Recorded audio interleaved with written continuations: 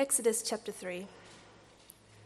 Now Moses was tending the flock of Jethro, his father-in-law, the priest of Midian, and he led the flock to the far side of the wilderness and came to Horeb, the mountain of God. There the angel of the Lord appeared to him in flames of fire from within a bush. Moses saw that though the bush was on fire, it did not burn up. So Moses thought, I will go over and see this strange sight, why the bush does not burn up. When the Lord saw that he had gone over to look, God called to him from within the bush, Moses, Moses. And Moses said, Here I am. Do not come any closer, God said. Take off your sandals, for the place where you are standing is holy ground. Then he said, I am the God of your father, the God of Abraham, the God of Isaac, and the God of Jacob. At this, Moses hid his face because he was afraid to look at God. The Lord said, I have indeed seen the misery of my people in Egypt. I have heard them crying out because of their slave drivers, and I am concerned about their suffering. So I have come down to rescue them from the hand of the Egyptians, and to bring them up out of that land into a good and spacious land, a land flowing with milk and honey, the home of the Canaanites, Hittites, Amorites, Perizzites, Hivites, and Jebusites. And now the cry of the Israelites has reached me, and I have seen the way the Egyptians are oppressing them. So now go, I am sending you to Pharaoh to bring my people, the Israelites, out of Egypt. But Moses said to God, Who am I that I should go to Pharaoh and bring the Israelites out of Egypt? And God said, I will be with you, and this will be the sign to you that it is I who have sent you. When you have brought the people out of Egypt, you will worship God on this mountain. Moses said to God, Suppose I go to the Israelites and say to them, The God of your fathers has sent me to you, and they ask me, What is his name? Then what shall I tell them? God said to Moses, I am who I am. This is what you are to say to the Israelites, I am has sent me to you. God also said to Moses, Say to the Israelites, The Lord, the God of your fathers, the God of Abraham, the God of Isaac, and the God of Jacob, has sent me to you. This is my name forever, the name you shall call me from generation to generation. Go, assemble the elders of Israel, and say to them, The Lord, the God of your fathers, the God of Abraham, Isaac, and Jacob, appeared to me and said, I have watched over you and have seen what has been done to you in Egypt. And I have promised to bring you up out of your misery in Egypt into the land of the Canaanites, Hittites, Amorites, Perizzites, Hivites, and Jebusites, a land flowing with milk and honey. The elders of Israel will listen to you. Then you and the elders are to go to the king of Egypt and say to him, The Lord, the God of the Hebrews, has met with us. Let us take a 3-day journey into the wilderness to offer sacrifices to the Lord our God. But I know that the king of Egypt will not let you go unless a mighty hand compels him. So I will stretch out my hand and strike the Egyptians with all the wonders that I will perform among them. After that, he will let you go. And I will make the Egyptians favourably disposed toward this people, so that when you leave, you will not go empty-handed. Every woman is to ask her neighbour and any woman living in her house for articles of silver and gold and for clothing, which you will put on your sons and daughters, and so you will plunder the Egyptians. Moses answered, What if they do not believe me or listen to me, and say, The Lord did not appear to you? Then the Lord said to him, What is that in your hand? A staff, he replied. The Lord said, Throw it on the ground. Moses threw it on the ground, and it became a snake, and he ran from it. Then the Lord said to him, Reach out your hand and take it by the tail. So Moses reached out and took hold of the snake, and it turned back into a staff in his hand. This, said the Lord, is so that they may believe that the Lord, the God of their fathers, the God of Abraham, the God of Isaac, and the God of Jacob, has appeared to you. Then the Lord said, Put your hand inside your cloak. So Moses put his hand into his cloak, And when he took it out, the skin was leprous. It had become as white as snow. "Now put it back into your cloak," he said. So Moses put his hand back into his cloak, and when he took it out, it was restored, like the rest of his flesh. Then the Lord said, "If they do not believe you or pay attention to the first sign, they may believe the second. But if they do not believe these two signs or listen to you, take some water from the Nile and pour it on the dry ground.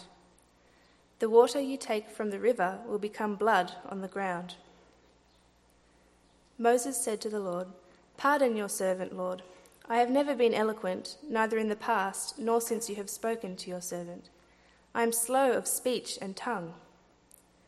The Lord said to him, "Who gave human beings their mouths? Who makes them deaf or mute? Who gives them sight or makes them blind? Is it not I, the Lord? Now go, I will help you speak and will teach you what to say." But Moses said, "Pardon your servant, Lord. Please send someone else." Then the Lord's anger burned against Moses, and he said, "What about your brother, Aaron the Levite? I know he can speak well. He is already on his way to meet you, and he will be glad to see you. You shall speak to him and put words in his mouth. I will help both of you speak, and will teach you what to do.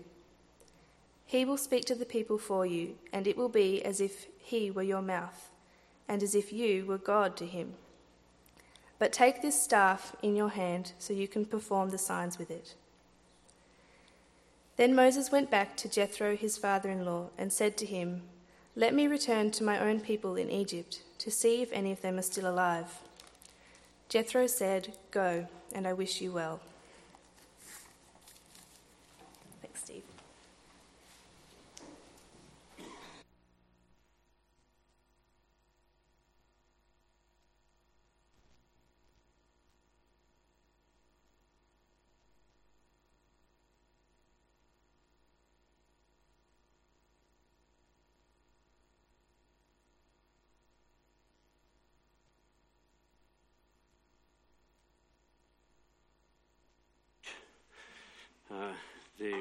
Here we go.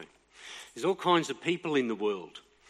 There's a 58-year-old Aussie by the name of Peter Hore, H-O-R-E, who is known for his attention-seeking stunts that interrupt and spoil public events. Some of you might have come across this guy.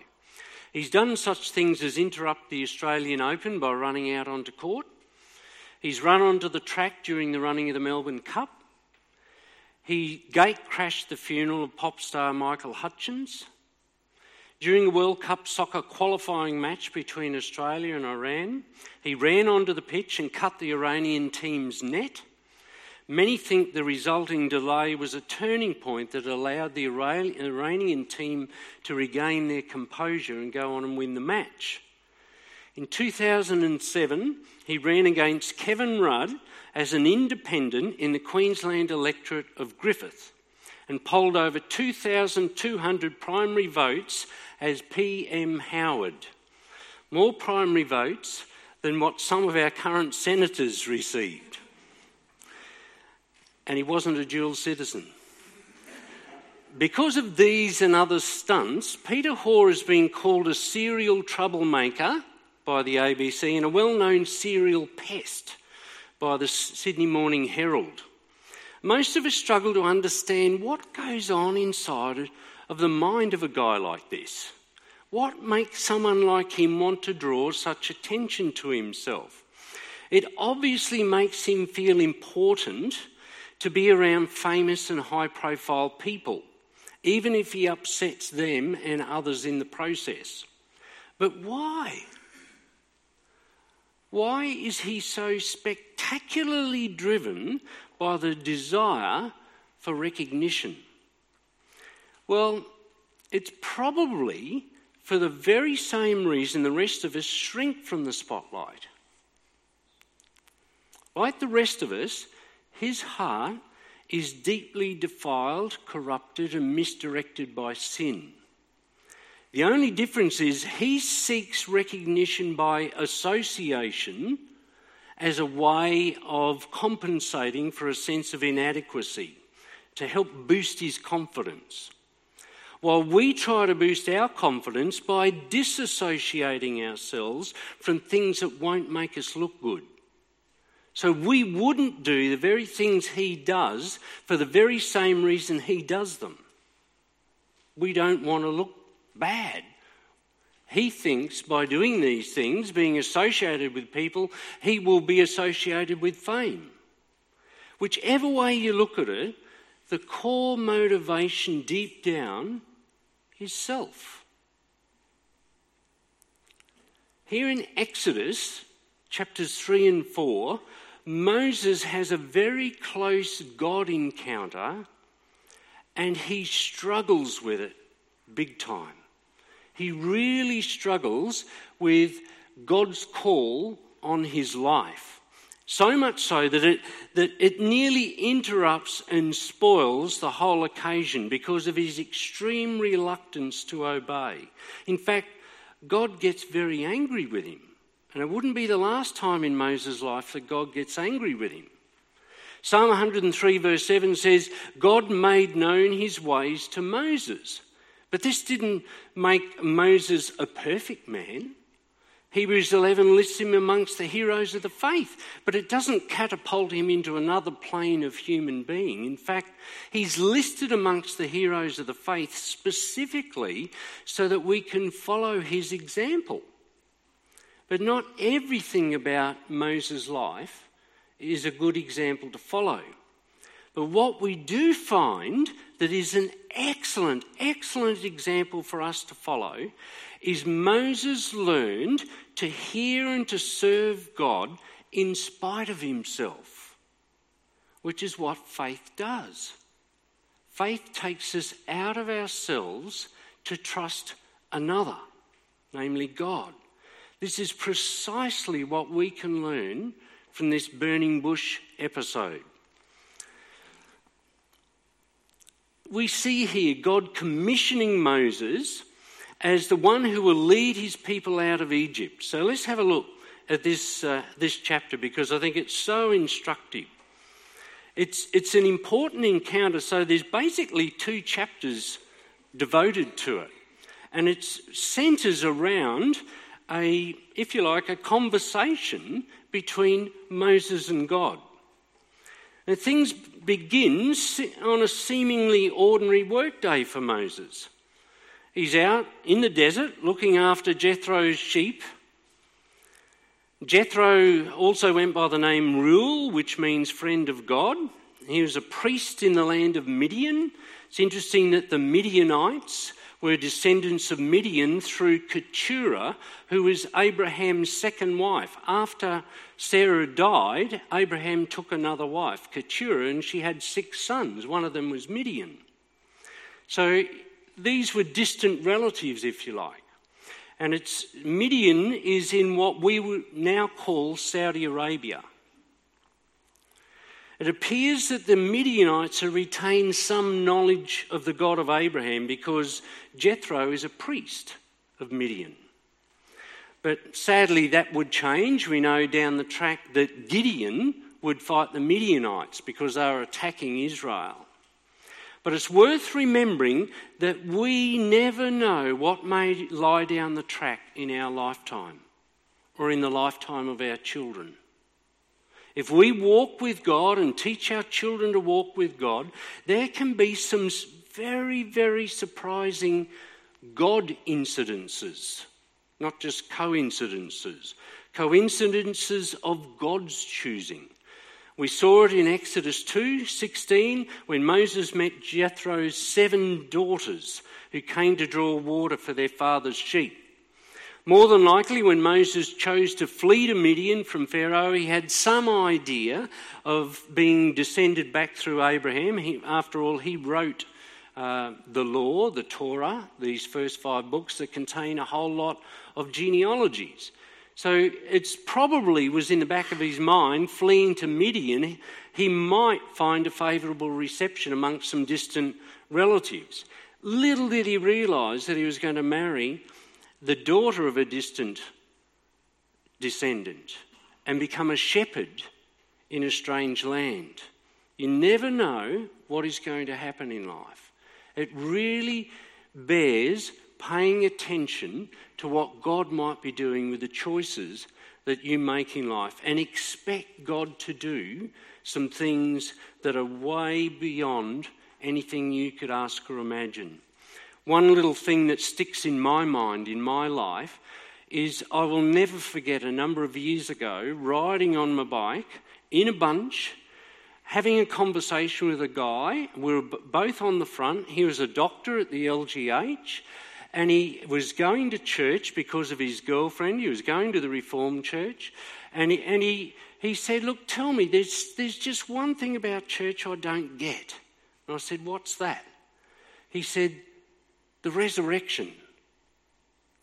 He said, "I'm a doctor and dead people don't rise again." He said, I can get why we sing hymns, I can get why we read the Bible, but I don't get how you can believe that Jesus rose from the dead. And there ensued a wonderful conversation with this guy about the centrality of the resurrection. That's the heart of our Christian faith. I did not know at that time that he was almost engaged to the girl who is now my son's wife.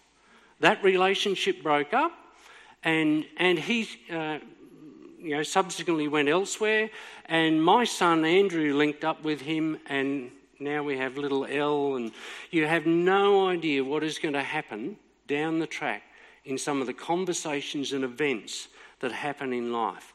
And this is the kind of thing that is unfolding in Moses' life.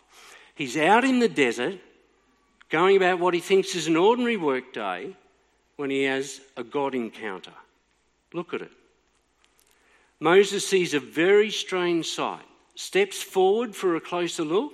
The Lord calls to him out of a bush that's burning without being reduced to ashes.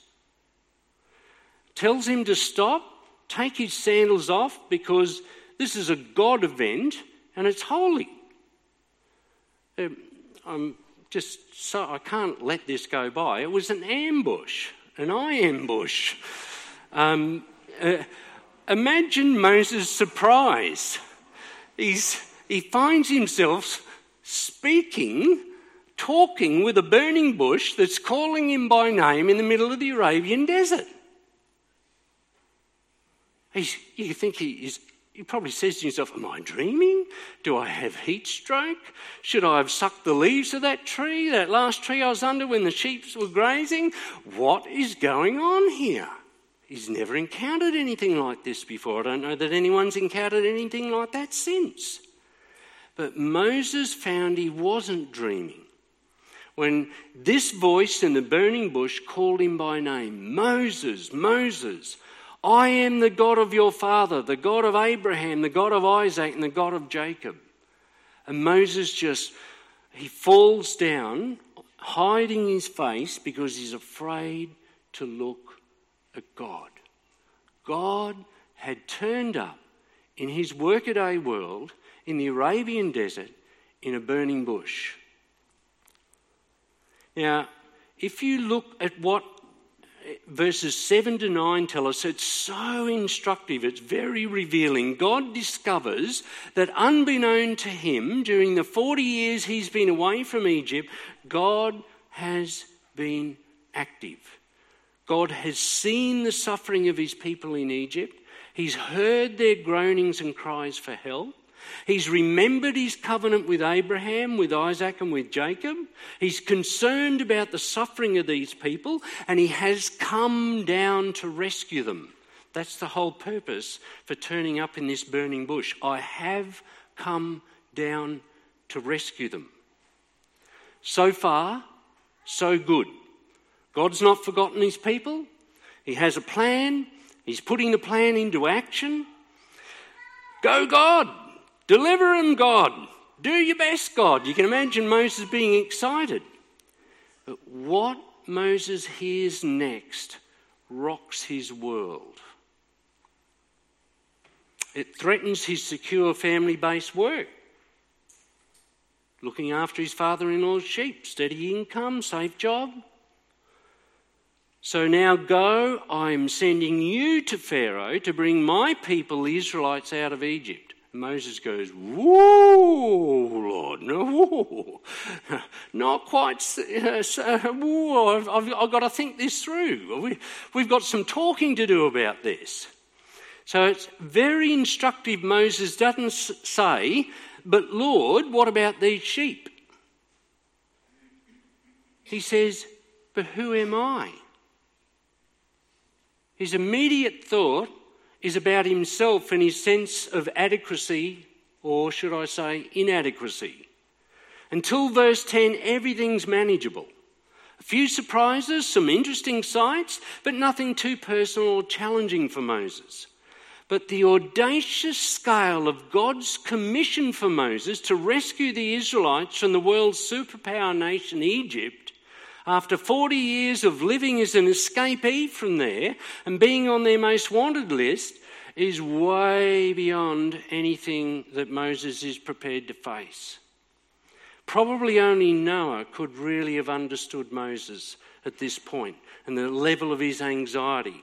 Remember what God said to Noah. The world is wicked, I'm going to flood it, build an ark, get yourself and your family into it and take with you 2 of every kind of animal on the planet. Except Genesis 7:5 says Noah did all the Lord commanded him, while Moses tried to wriggle out of it. Moses questions God and says, who am I? I can so relate to Moses' self-doubt. Who am I? It's instinctive for us as sinful human beings to look first of all to our own strength and our own adequacy and our own ingenuity to try and make things happen, especially when we're entrusted with a challenge. If we feel it's too big for us, we just go, whoa, I need to back off here. This is too big to handle. God has never asked me to save all the animals on the planet.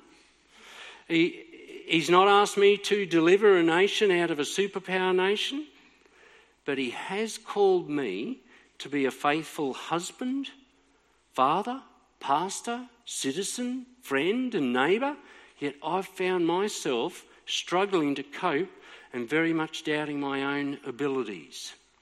I don't think I'm alone in this room. The way sin has affected us is we look instinctively to ourselves for the capacities to do what God requires of us. So have you ever been discouraged by feeling you're not coping? By sensing that something's just too big, the hill's too steep, the challenge is too great, what lies ahead of you is just unbearable for you? Then in many, many ways, you're in an excellent position to identify with Moses. What Moses and you and me have to learn is Proverbs 3, 5 and 6. Trust in the Lord with all your heart and lean not on your own understanding. In all your ways submit to him and he will make your path straight. Sounds simple and easy. The challenge is in the detail of actually doing that. We must discover this truth the same way Moses did by shifting the focus of our hearts from the instinctive, who am I, to the great I am, to God. And that is the heart of what now unfolds in this conversation. God is now in a process of showing to Moses, yes, Moses, I've called you to do it, but I've not asked you to do this in your own power and strength and wisdom. I'm going to go ahead of you. I've come down to deliver them. I've heard the cries of these people. I will make your way straight. I will sort things out. I'll give you the strength. Just trust me. And so let's look at this conversation, if you like, between Moses and God, because we've got so much to learn from it. So when he says, who am I that I should go? Look at God's answer. I will be with you. Not maybe with you, I will be with you. When, not if, you've brought the people out of Egypt, you will, not maybe, serve me on this mountain. So God, in answering Moses' question, is actually promising that he will do this. When you've brought these people out, you will serve me on this mountain. You would think that would be a great encouragement. God reassures Moses with this promise. But Moses' eyes are still fixed on himself. Look what it says in verse 13.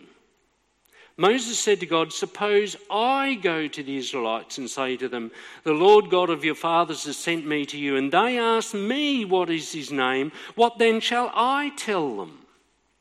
He's still very much grappling with how he's going to handle this, how he's going to sort this out. Now, at one level, that's perfectly understandable. I think they're good questions to ask. It's just that Moses keeps getting in the way of trusting God because all he can see is the enormity of the challenge. Just like the height of the walls of the city of Jericho, or the height of the inhabitants of the land were like grasshoppers in their sight. All he can see is, I don't know how I'm going to do this. In that context, God says, I am who I am. The Lord, the God of your fathers, Abraham, Isaac, and Jacob. God was revealing something essential about his very nature to Moses through this. It's not about who I am, but about who he is. Moses had to discover that his default has to be not who am I, but who are you, Lord? Yes, you can. He's the great I am who will always be with us. So we see this same character revealed in Jesus, our Lord and Messiah. He's the same yesterday and today and forever. We see it in the great I ams of John's Gospel, where Jesus said, I am the bread of life. I am the light of the world. I am the true shepherd. I am the true vine. I am the way, the truth, and the life. How do you go? How do I go? Actually looking at God and taking this on board, that he is our I am. He will be and he will do what he will be and what he must do. The power resides with God, not with us. Moses was then told to do a number of things, all based upon God's character as faithful and true and a promising God.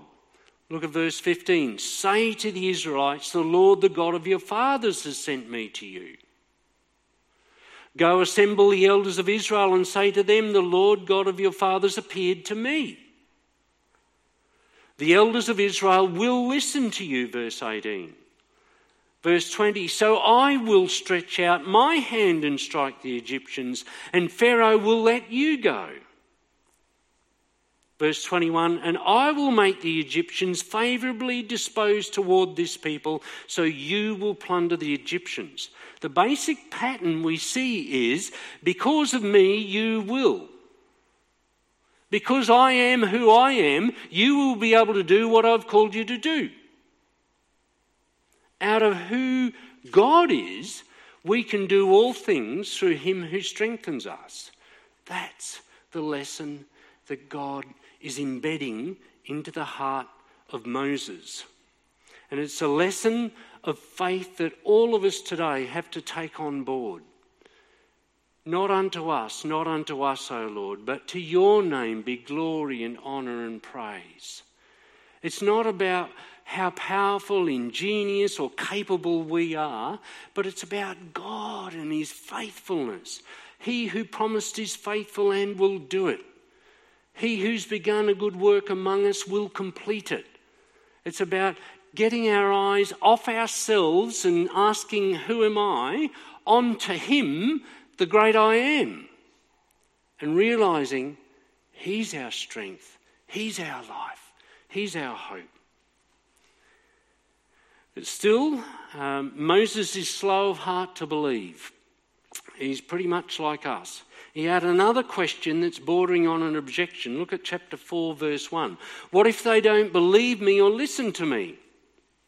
Now, whether what lay behind that was I'll be left looking like a fool, or whether, I'll be faithful, Lord, but who knows, whether they're actually going to respond. But God has actually said they will listen to you. So there's something deeper going on inside of Moses here, and we're starting to get more towards the core of why he's got a problem with this. So the Lord then performs a series of signs designed to convince Moses by an audio-visual lesson, if you like, that he who promised his faithful end will do it. So he turns Moses' rod into a snake, then back into a rod. He makes Moses' hand leprous, then he heals it, and he instructs Moses to turn water from the Nile into blood. Now, Moses would have known he did not have the power to do those things. It had to be God working through him.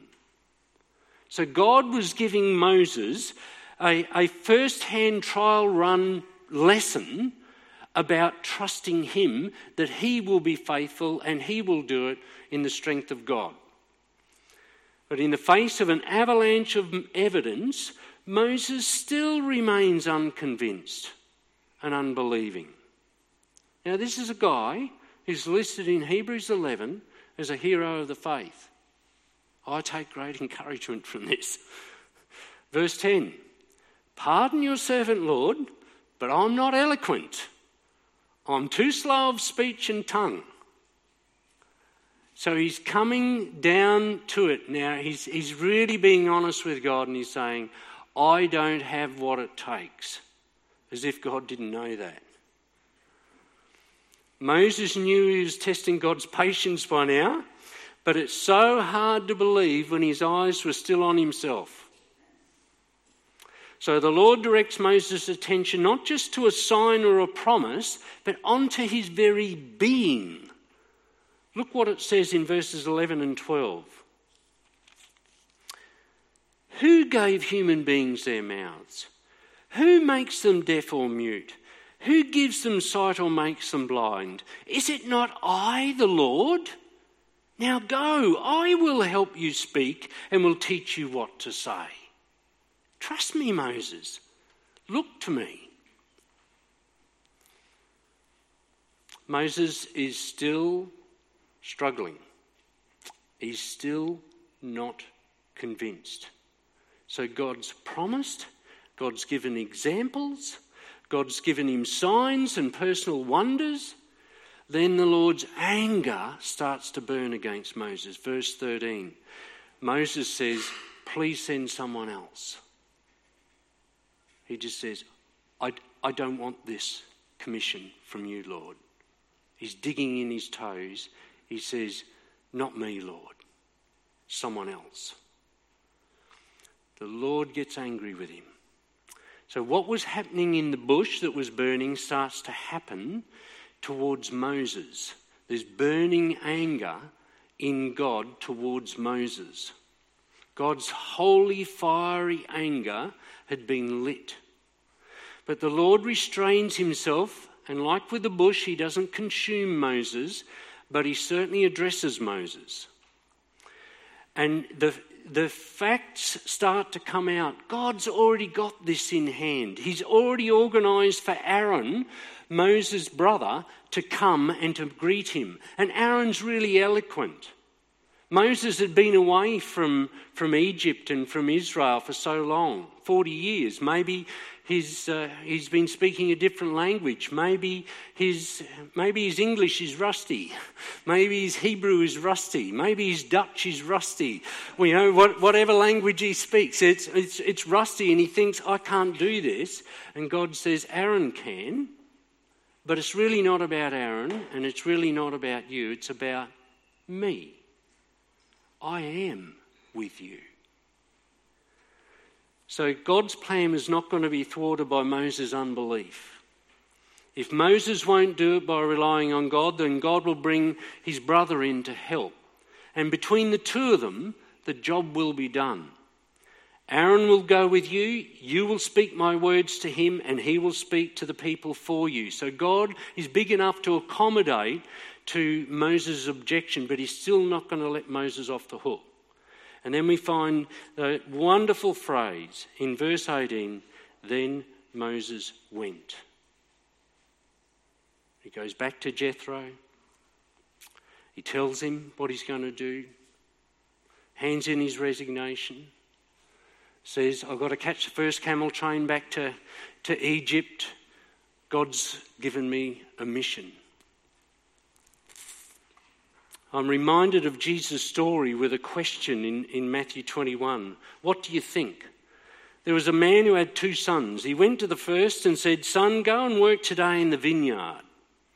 I will not, he answered, but later he changed his mind and went. Then the father went to the other son and said the same thing. He answered, I will, sir, but he did not go. Which of the 2 did what his father wanted? The first, they answered. Jesus said to them, truly I tell you, the tax collectors and prostitutes are entering the kingdom of God ahead of you. Even if we obey God, dragging our feet, at the end of the day, we've still obeyed God. And he knows that. But if we promise, and don't do it, then we have not obeyed. No matter how eloquent, no matter how earnest, no matter how sincere intentions to obey will never make up for tardy obedience. Tardy obedience will still win, hands down. Whatever else we might say, Moses went. Remember, it's always better to obey God in the end, even if you disappoint yourself with how you've arrived at that place. I'm sure Moses on the camel train back to Egypt had plenty of time to reflect on why did I not listen to the Lord? Why did I have to let him get so angry with me? Whatever the reason, because of the depth of his self-centeredness and his unbelief, still God won the day. That's the important thing.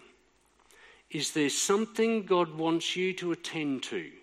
Even if you said no to begin with, I encourage you, listen to the example of Moses.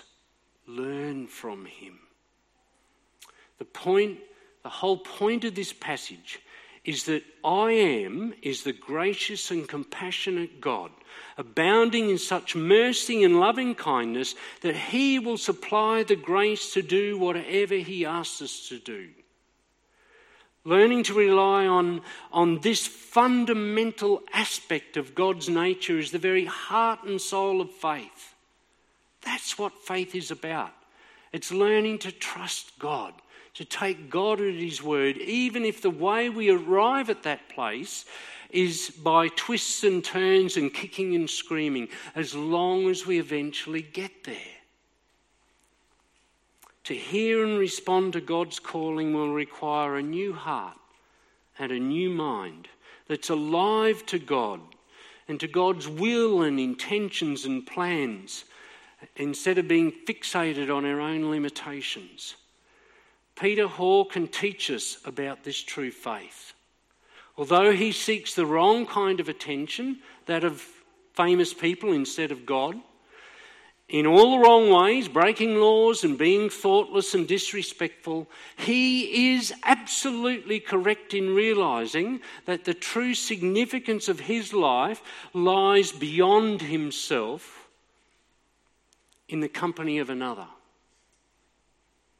He's got that bit right.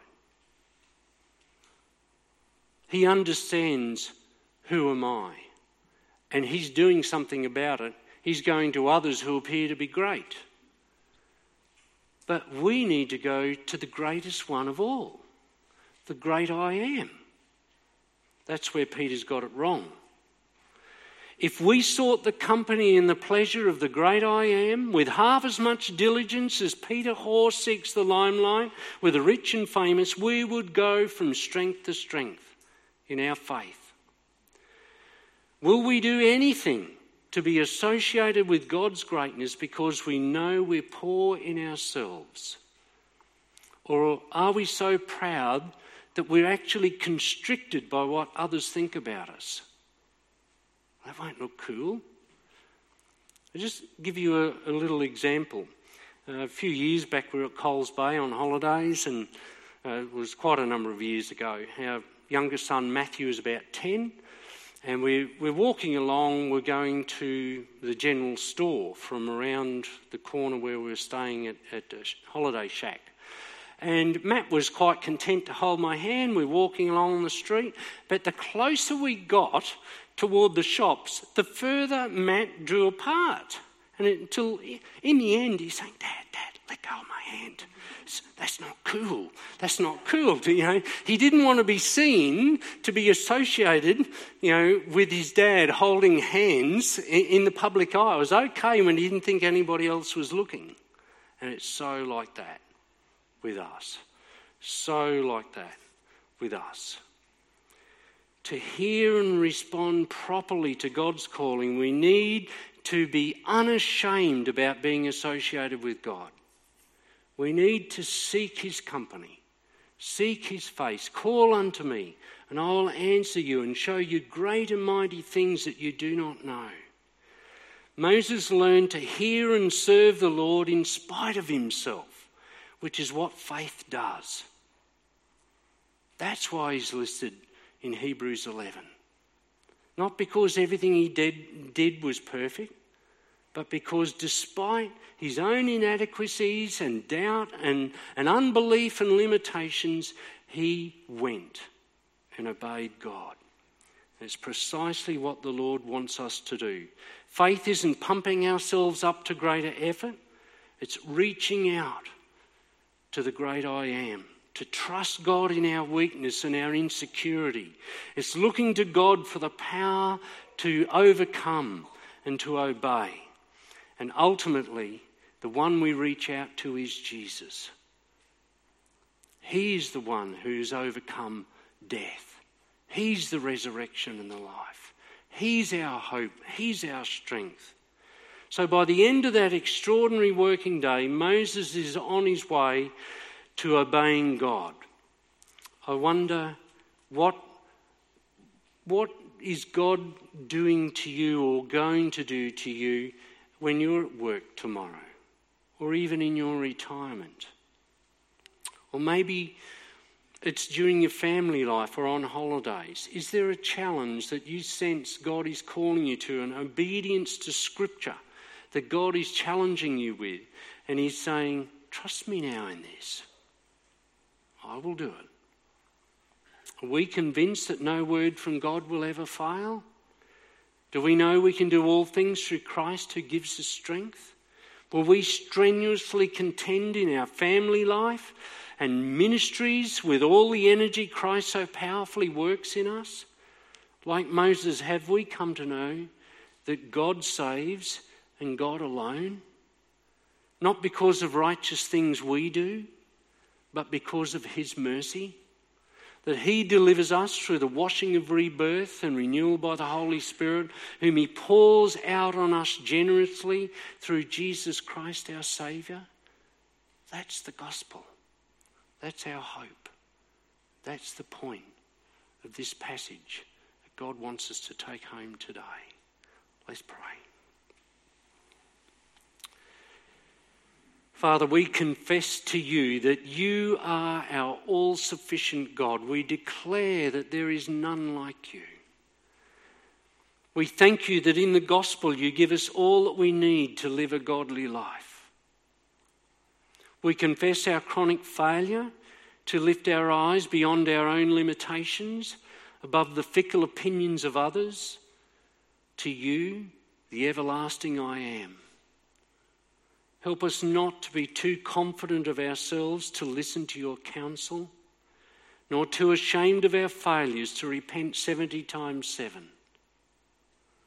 It's you we need in all our sinful frailty, for your grace is sufficient for us. It's your strength that's made perfect in our weakness. It's your presence that must go with us or we will perish. It's your promises that we must rely on or we'll grow weary and lose heart. It's your will that must be done on earth as it is in heaven, not ours.